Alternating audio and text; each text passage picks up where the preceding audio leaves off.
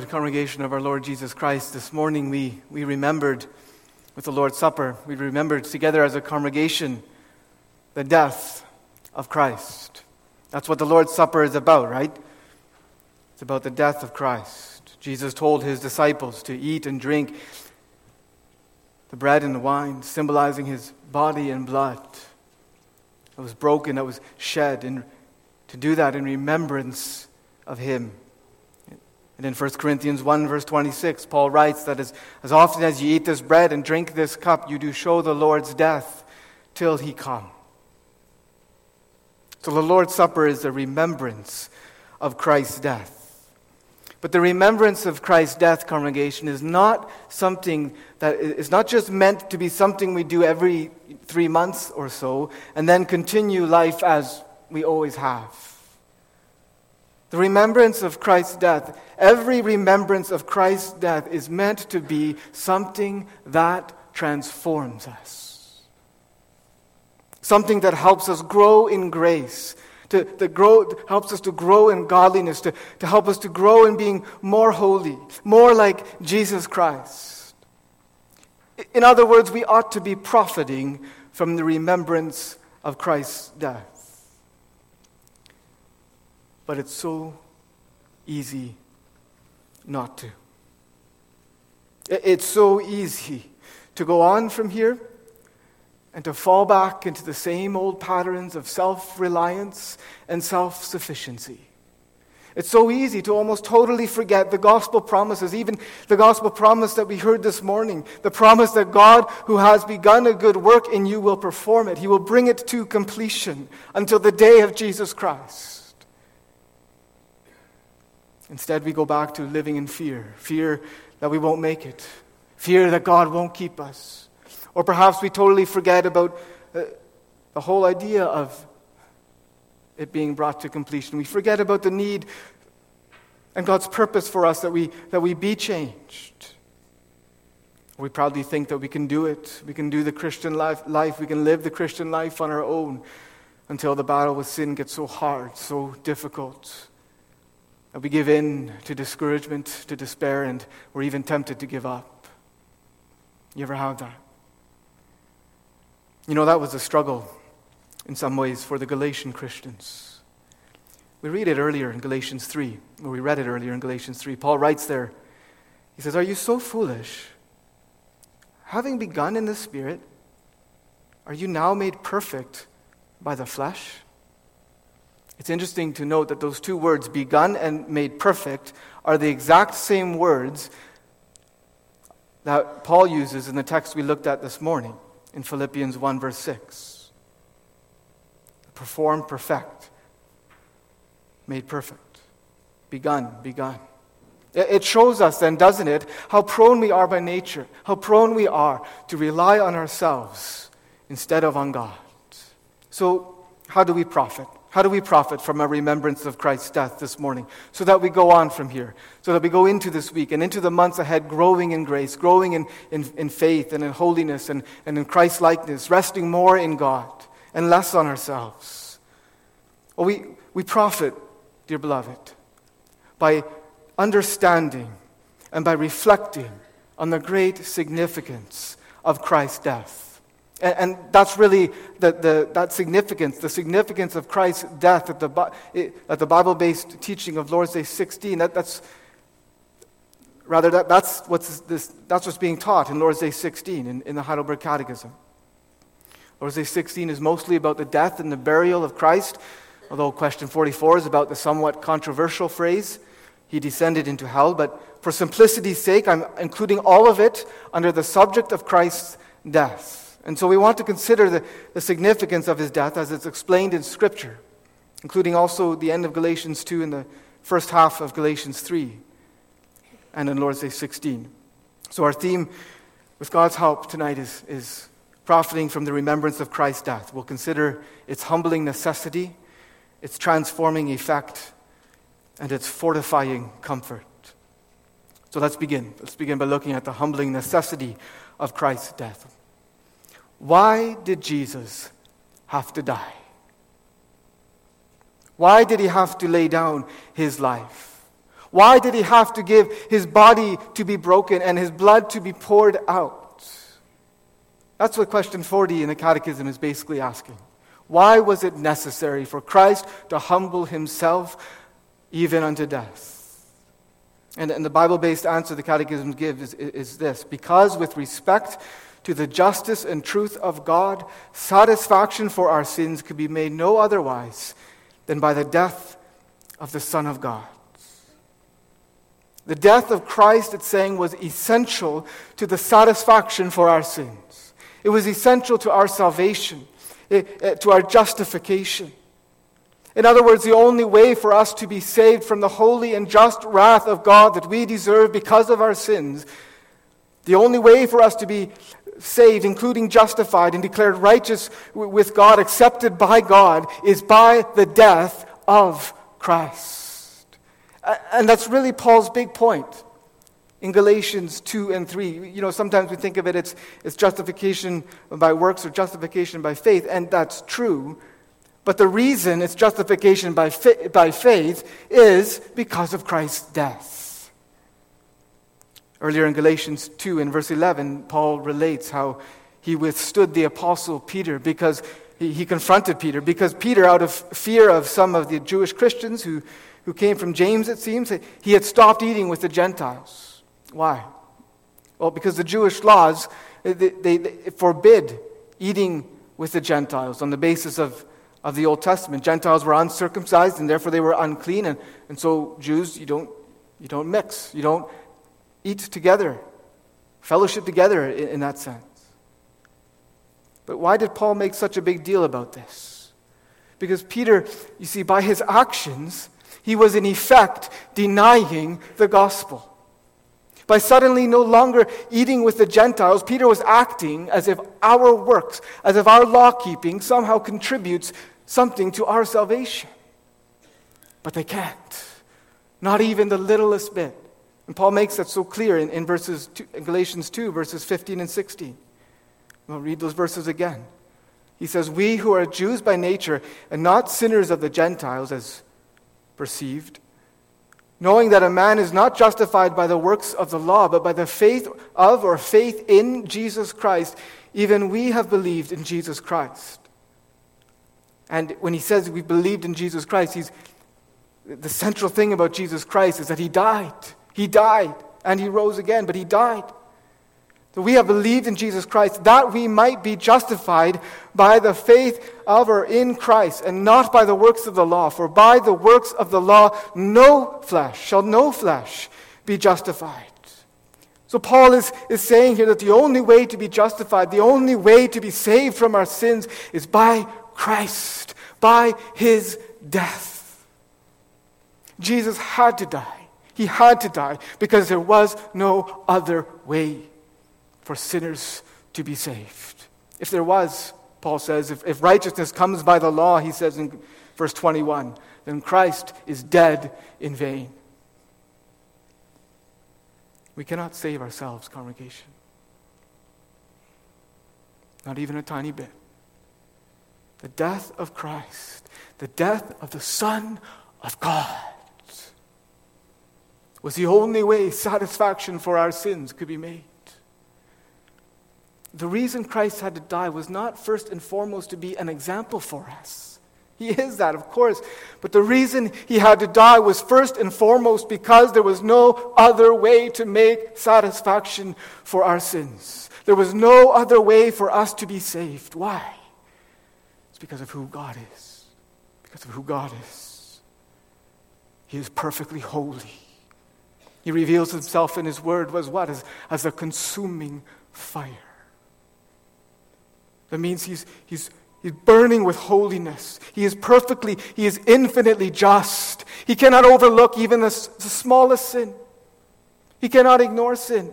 He cannot do what maybe sometimes your children do when your parents tell you to clean up your room. Maybe you just put things under the bed and you put things in the closet and just pretend that it's cleaned up. He can't do that. God can't paper over sin. God is so holy, so good, and so just. And our sins, congregation, our sins, even the smallest sinful thought, even one single sinful word, not to mention our sinful actions, are so vile, so evil, so wicked, that for us to be saved, for us to have fellowship with God, for us to have reconciliation with Him, required the death of His Son.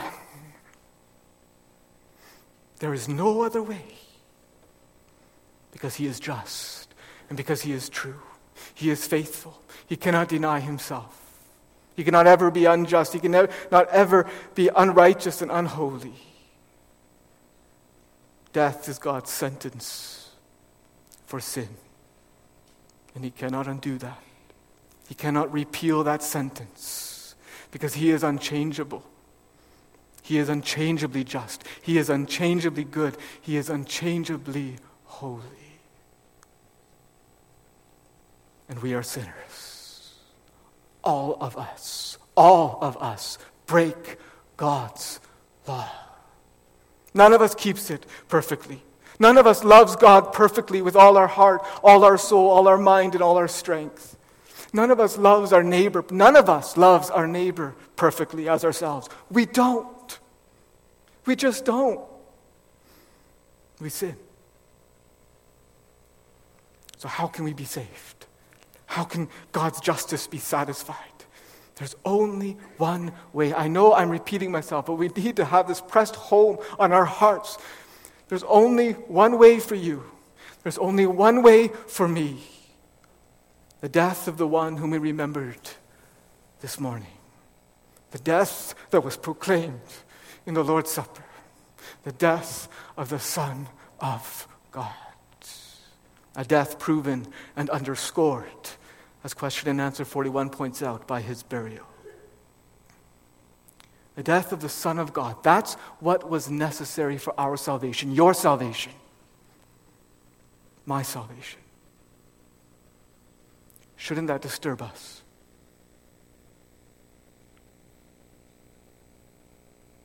Shouldn't that humble us? Shouldn't that humble us? You see, what it makes clear, congregation, is that we are all completely and equally unworthy of salvation. Maybe you have made a mess of your life. Or maybe you've managed to keep it all together, at least on the outside, from what others can tell. But it doesn't matter, congregation. All of us are equally unworthy in ourselves of salvation. None of us have anything to boast of. Nothing. All of us need nothing less than this to be saved. The death of the Son of God. And so, beloved, as we go forward from this Lord's Day, as we go, whether we went to the Lord's Supper or not, all of us, older ones, younger ones, young people, children, all of us should go forward in deep, deep, deep humility. And I realize what the temptation here is, because I know it myself. The temptation is to think, I hope this person, I hope those people are listening. Then you're missing the point. The point is, and I'm speaking to myself here, but I'm also seeking to be a faithful messenger to speak to you. The point is that you, regardless of whether those other people are listening or not, the point is that you go forward in humility. That you go forward recognizing your desperate condition left to yourself. That you go forward not pointing out. It's not wrong to challenge people and all that, but not always pointing out and focusing on all the sins and the failures of others, but confessing your sins and your sinfulness, confessing you are not worthy. You are not worthy of God's acceptance of yourself. You are not worthy of God's salvation. That you are so far gone, left to yourself, that you need nothing less than the death of the Son of God to be saved.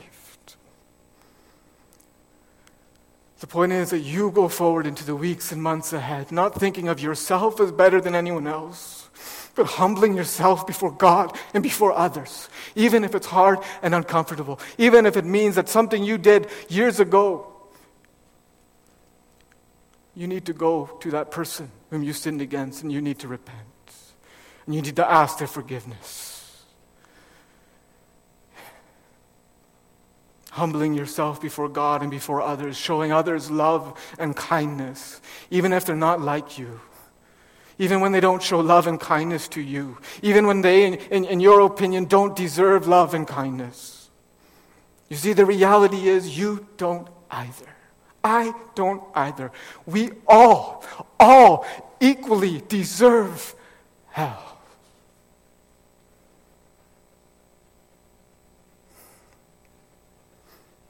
The only way any of us can be saved is for satisfaction for our sins to be made to God. And the only way that satisfaction could be made was by the death of the Son of God. The death of the Son of God is 100% necessary for salvation.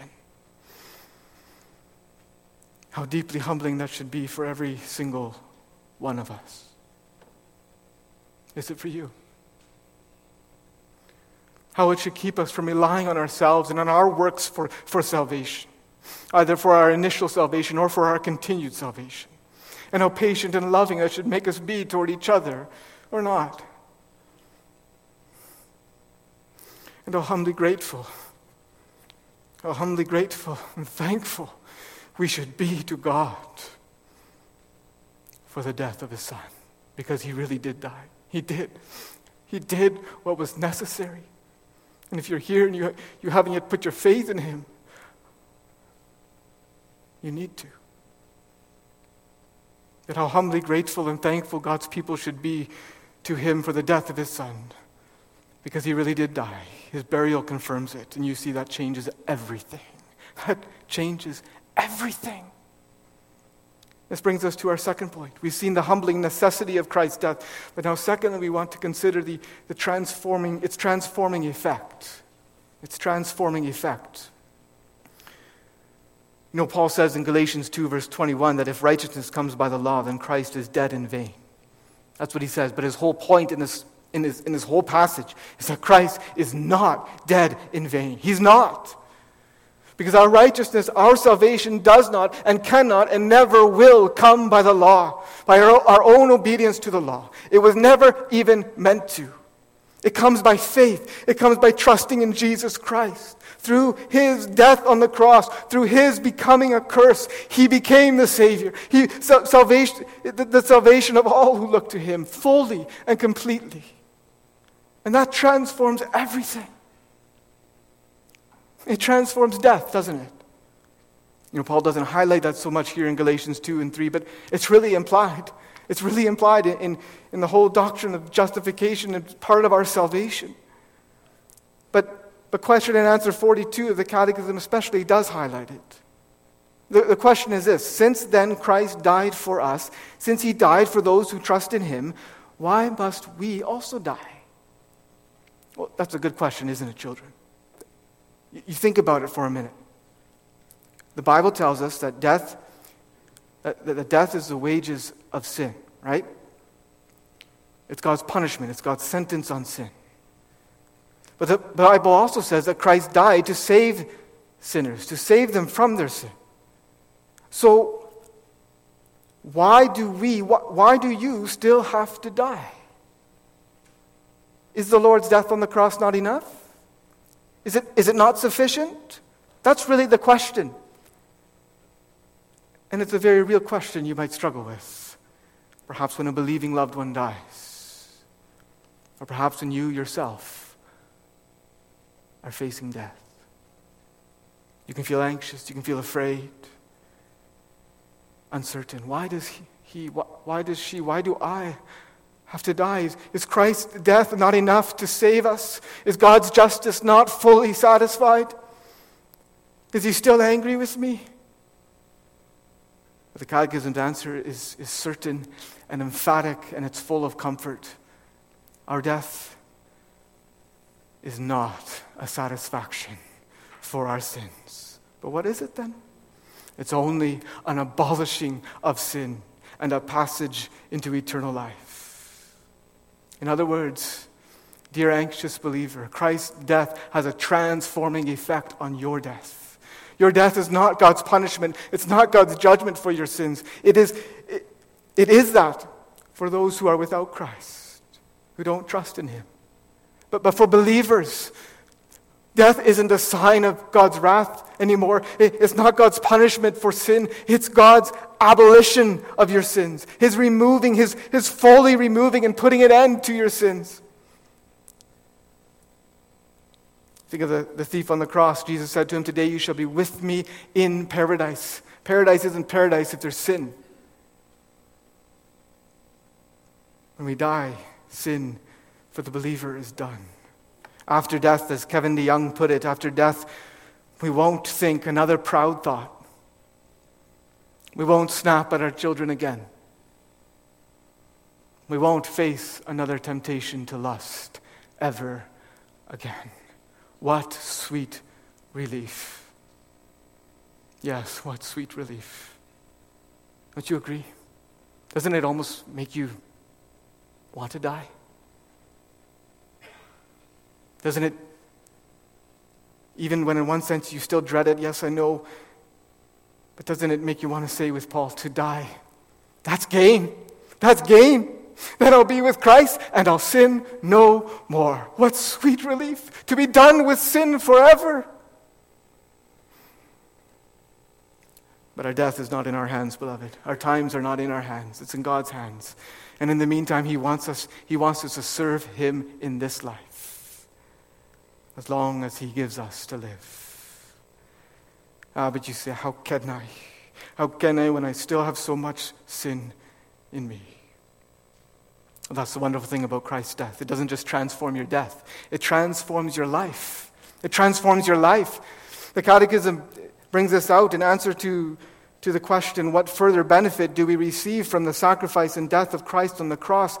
And its wonderful Bible-based answer is this, that by virtue thereof, that by the death of Christ, by virtue of Christ's death, our old man is crucified, dead and buried with Him, that so the corrupt inclinations of the flesh may no more reign in us, but that we may offer ourselves unto Him a sacrifice of thanksgiving. Now that answer, congregation, comes almost word for word straight out of two chapters in Romans, Romans 6 and Romans 12. But we see it also in the first part of Galatians 2, verse 20. Paul says there in Galatians 2, verse 20, I am crucified with Christ. Nevertheless, I live, yet not I, but Christ lives in me. So Paul's been vigorously defending the truth of the gospel, the truth that we are saved not by works, but by faith in Christ. But that doesn't mean that our lives as believers aren't changed. Salvation through Christ alone changes everything. And it changes it radically. Radically. To use Paul's language, this is radical language. The old you, the old self, the sinful self, the old I is crucified with Christ. It no longer lives. It's dead and it's been buried with Him. What does that mean? That means sin no longer has dominion over God's people, over those who are trusting in Christ. You're free. I'm free. All who believe in Jesus Christ are set free from sin, not just from the guilt of sin, but also from the power of sin, from our bondage to sin. We're set free to live unto God, to live for God. That's what Christ's death means for you, dear believer. It means you can say no to sin. You can refuse to sin. That's what God's Word teaches. Now, that doesn't mean believers do say no to sin all the time. You know that. I know that. We too often do give in to temptation. We do sin. We are weak in and of ourselves. The Bible and our own experience testifies that we will fail. We will sin every day till our dying day. Think of Romans 7. And that's why we need to keep coming back to Christ whose death satisfies for all our sin. But you see, I think so often the reason we give into temptation is often, if not always, because we believe the lie that we have no choice. Yes, we do. Yes, we do. If we are believers, we not only won't want to sin, we don't have to sin. We can fight against sin. And every believer, true believer, will fight. Why? Because of our union with Christ by His Spirit. I encourage you to, later on tonight, read Romans 6. Reread Galatians 2, verse 20. If we are believers, we do not have to sin. What do I mean by that? Before conversion, we could not fight. We could maybe say no to specific outward sins, but our whole being was still governed by our sinful nature. But when we are converted, our sinful nature is in principle crucified with Christ. We are crucified with Christ. Nevertheless, we live, yet not we, but Christ lives in us. Christ's death transforms our lives. And you see then, what a death. The remembrance of that death this morning should give us great hope. It should give us great courage, dear believer. Because the battle is tough. You know that. I know that. The battle is tough. And we do fail. And we're going to face temptation this week. The world, the devil, and your own sinful flesh will all conspire to try and make you sin. And sometimes that temptation is going to feel so strong, and you're going to feel so weak. What can you do? What can you do? You think back to this morning. You think back to the death of the Son of God that we remembered in the Lord's Supper. And you remember that by His death and burial, your sinful self, your sinful nature, your old man is crucified, dead, and buried too, so that you can fight. You can fight against sin. You can live to God by His grace in dependence on Him. You can live in thankful obedience to God and His law by the grace and the power of the Holy Spirit, whom God gives to every believer. That's the transforming power, the transforming effect of the death of Christ. Yes, it will be a battle. It will be a battle. It will be a lifelong battle. But the victory is sure. The victory is sure because of the death of Christ. Doesn't this give hope to you, dear child of God? Perhaps you are listening and you haven't been living this life. You thought you looked to Christ before, and you haven't been living this life. This transformed life, fighting against sin. Maybe because of backsliding. Maybe because you never ever came to Christ. Let the words of our text bring you to repentance and give you hope. Give you hope because of the death of Christ. Maybe you are here and you're not in Christ. You're not looking to Christ. Don't you want this transformation? Don't you? Do you really want to keep living your life the way you are? Do you really want to keep living in bondage to your sin and to your misery? Do you? Do you want to live that way? Maybe you say, I like it. I like sin. You know, it's true. When you're unconverted, you don't just like sin, you love sin. But how foolish it is. How foolish it is to continue in bondage to sin. Because that means you're living under the wrath of God. And at any moment, you could die. It's true. You're not in control of your life. It's true for all of us. For believers, death won't be God's punishment. It will be an abolishing of sin and a passage into eternal life. But for you, death will be God's punishment. Yes, it will be a passage for you also, but not a passage into eternal life. Passage into eternal death in hell. I read somewhere this week, hell is that place where God no longer comes seeking sinners. He no longer comes calling out as he did in the Garden of Eden after Adam's sin, Adam, where are you? You'll never hear that question from God in hell. Don't go there, dear young people. Don't go there. Don't go there, dear children. Don't go there, dear older ones. Forget about how good sin feels to you now. It won't feel good forever. Forget about what your friends think. Forget about what your boyfriend or your girlfriend or your spouse thinks. Seek the Lord now, while he may be found. Now he is calling, coming. Adam, where are you? He is calling in love and in grace. But is he willing, you say? Well, you tell me. Is he willing?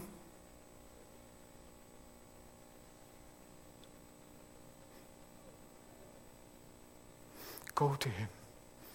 Go to him. In him you may be reconciled. In Christ you may be reconciled to God. In Christ. It's all in Christ. It doesn't matter what you've done. It's all in Christ. You look to him. You cast yourself on him. In him you may have eternal life. Trust in the Son of God. And though you be dead, yet shall you live. Whosoever lives and believes in him, in Jesus the Son of God, shall never die. That's the word of God. Well, then believe in him. Trust in him. And you will be set free. Free already now from the guilt of sin. Free already now from your bondage to sin. And free, one day fully free from the presence of sin. Because why? Because he who has begun a good work in you will complete it. He will perform it. He will bring it to perfection. He began it by his Spirit, and he will complete it by his Spirit too. Christ's death changes everything, doesn't it? Doesn't it? But lastly, and much more briefly, we want to consider the fortifying comfort of Christ's death. And I want to read with you again in this connection, question and answer 44 in the Catechism. Question 44 asks, why is there added, he descended into hell? Now, some of you may know that this phrase is somewhat controversial. It wasn't originally part of the Apostles' Creed, but the biggest problem is that it's been a confusing statement historically. Some think it just means that the Son of God descended into the grave. That's true. That's not really any different than saying he was buried. Others think it means that Jesus literally went to hell after he died, but that doesn't really square with Jesus' words on the cross. So you might be wondering, well, is it an unbiblical idea? Is it wrong to confess every Lord's Day? Well, no, it's not. Not if we understand it to mean that what Christ suffered in his life, and especially in his dying on the cross, was nothing less than hell. That was the essence of Christ's suffering and death. That's what it was all essentially and primarily about. He was descending into hell. And the comfort in that, as the Catechism says, is this, that in my greatest temptations, I may be assured and wholly comfort myself in this, that the Lord Jesus Christ, by his inexpressible anguish, pains, terrors, and hellish agonies, in which he was plunged during all his sufferings, but especially on the cross, has delivered me from the anguish and the torments of hell. That's what Christ's death, his suffering and death, was all about. What a strong, what a fortifying comfort that is. He has delivered me. That's the Christian's comfort. He has, as Paul says in Galatians 3:13, redeemed us from the curse of the law, being made a curse for us. For it is written, cursed is everyone who hangs on a tree, that the blessing of Abraham might rest or might come on the Gentiles through Jesus Christ. that we might receive the promise of the Spirit through faith. That's the comfort we have, beloved, when we have trusted in Jesus Christ. Then no matter what happens, even in all our many temptations, even in our greatest temptations, even in the most difficult of circumstances that you might be tempted to say, well, I'm living in hell. As a Christian, you're not. You're not. You never will. In all the assaults from within us and outside of us, even when our conscience accuses us, even when our remaining sins threaten to overwhelm us and make us despair, even when things are hard, and when trials come, and when sickness comes, and when we're in the valley of the shadow of death, we may know He has delivered me. He has redeemed me. Christ, who loved me and gave Himself for me. Because you belong to Him.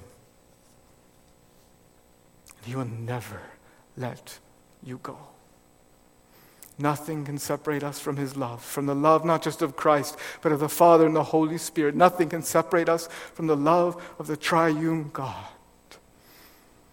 Christ's death, dear believer, means He has delivered you from hell. Do you see how significant the death of Christ is? The death of the Son of God.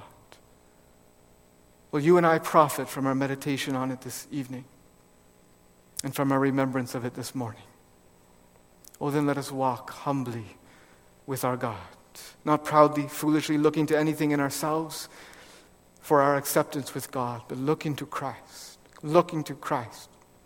For me to live is Christ.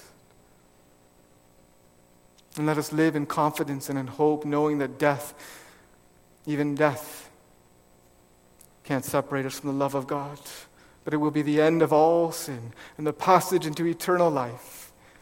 Let us live in thankful dependence on Christ, and let us live with purpose and with resolve, fighting against sin with courage and confidence, because our old sinful nature, by faith in Him, is crucified, dead, and buried with Him. And let us wholly comfort ourselves in knowing that by the suffering and the death of Christ, we have been delivered from hell, from the curse, and all that we have to go through in life, both the good things and the difficult things. As believers, it's not a sign of God's wrath. It's God's love and His faithfulness. And one day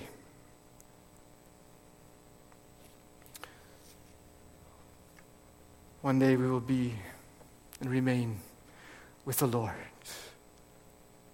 We will sin no more. No more. Can you imagine what a fellowship that will be? We will live forever with Him in glory. Even so, come, Lord Jesus. Amen.